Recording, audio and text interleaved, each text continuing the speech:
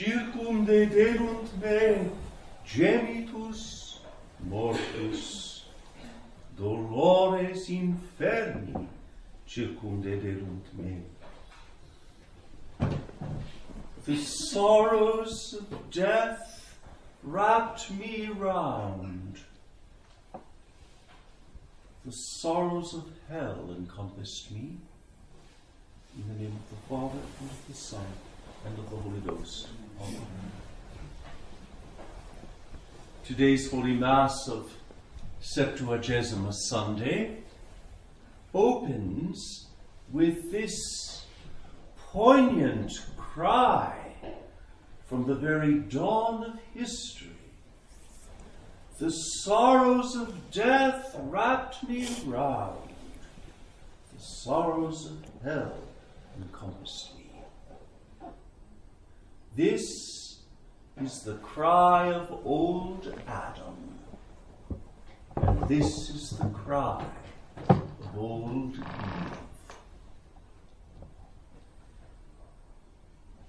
Adam and Eve were created as a royal priestly couple.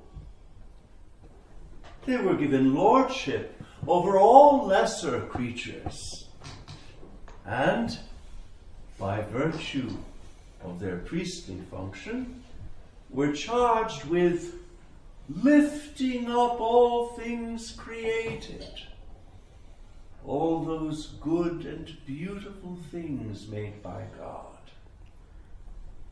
An oblation of praise and thanksgiving to the Creator. But the evil one tempted them to grasp and to keep for themselves what God had reserved for himself alone as a sign of his sovereignty. The original sin, you see, was anti-liturgical and anti-Eucharistic. What was in the beginning destined by God to be matter for a pure oblation became, in the hands of Adam and Eve, matter for self-appropriation. In sinning against the liturgical and Eucharistic order inscribed by God in his creation, Adam and Eve forfeited their royal dominion over all lesser creatures and lost the priestly function by which God intended a pure oblation to rise from the altar of a world shining with goodness and beauty.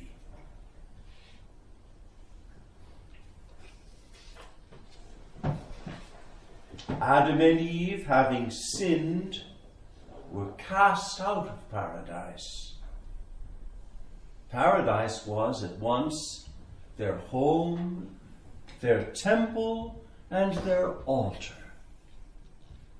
Paradise was illumined by the face of God, filled with the sounds and tastes and fragrances of things created for their joy and for the glory of the Creator.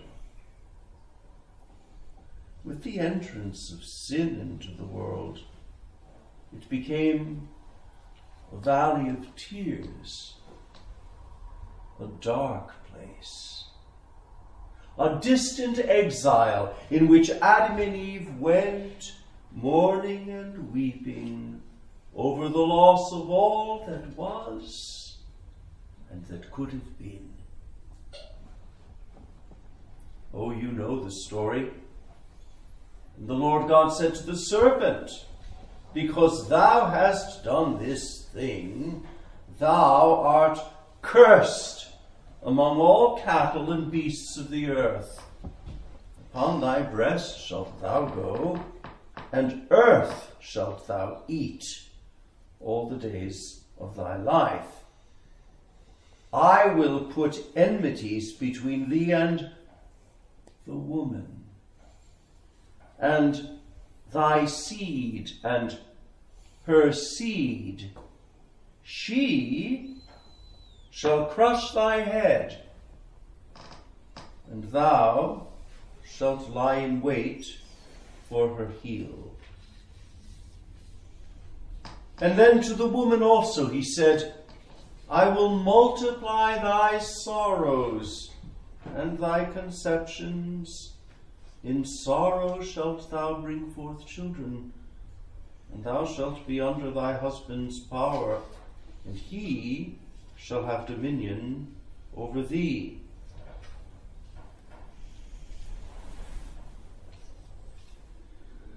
And then, speaking to Adam, he said, because thou hast hearkened to the voice of thy wife, and hast eaten of the tree whereof I commanded thee that thou shouldst not eat, cursed is the earth in thy work. With labor and toil shalt thou eat thereof all the days of thy life.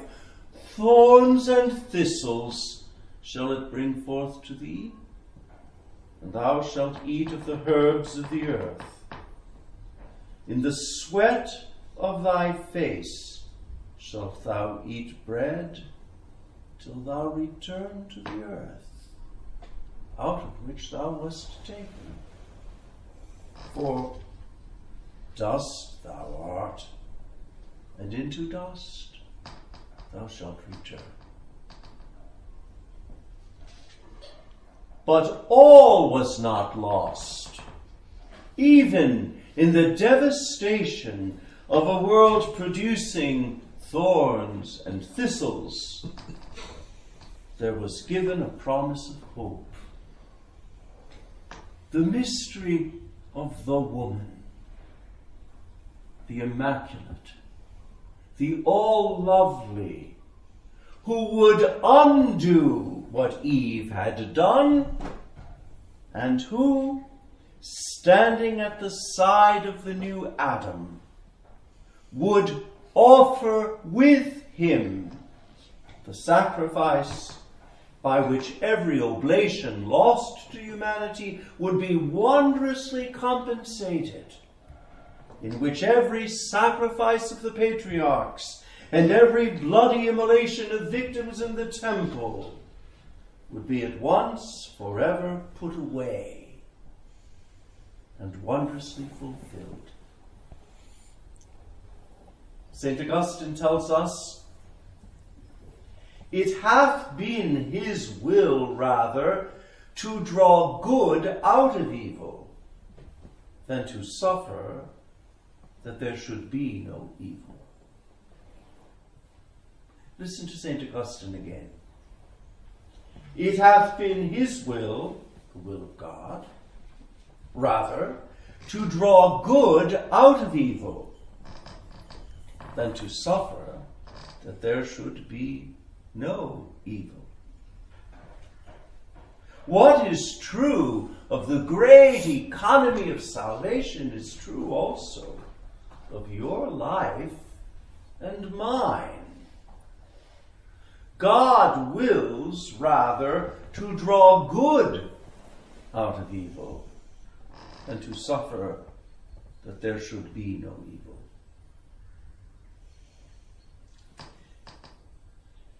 The gradual of the Mass today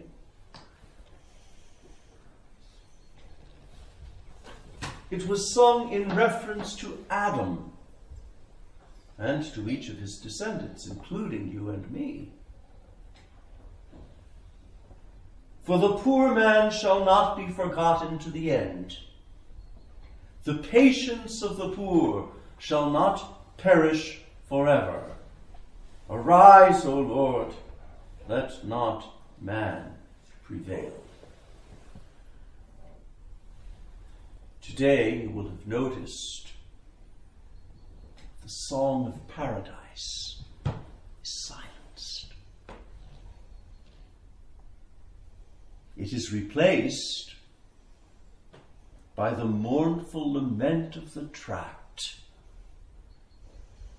In the tract, we hear the heart-rending cry of Adam rising from the depths of his immeasurably tragic loss. And what does old Adam sing? Out of the depths I have cried to thee, O Lord. Let thine ears be attentive to the prayer of thy servant. Adam and Eve were the laborers chosen by God in the very first hours of creation to work in the vineyard of paradise. At every hour of history, God calls again, sending new laborers into his vineyard. But here, there is no human scale of just compensation. There is rather the disarming munificence of a God who, having redeemed, repaired, and restored his original plan, gives to all freely. Latest come, receiving as much as those come first. And so the offertory antiphon will complete the gospel. The offertory antiphon today is the song of the new Adam, the head of a new humanity, the body that he has taken unto himself to enter with him into glory. Bonum est confiteri Domino et salere nomini tuo altissime. It is good to give praise to the Lord and to sing to thy name, O Most High. The communion antiphon is the poignant prayer of every child of the first Adam and of the first Eve. It is a prayer full of hope. It is sung already in the radiance of the face of the new Adam, in the light of the divine countenance hidden in the host. Illumina faciem tuam super servum tuum. Make thy face to shine upon thy servant, et salvum me fac in tua misericordia, and save me in thy mercy. Domine, non confundar, quoniam invocavite.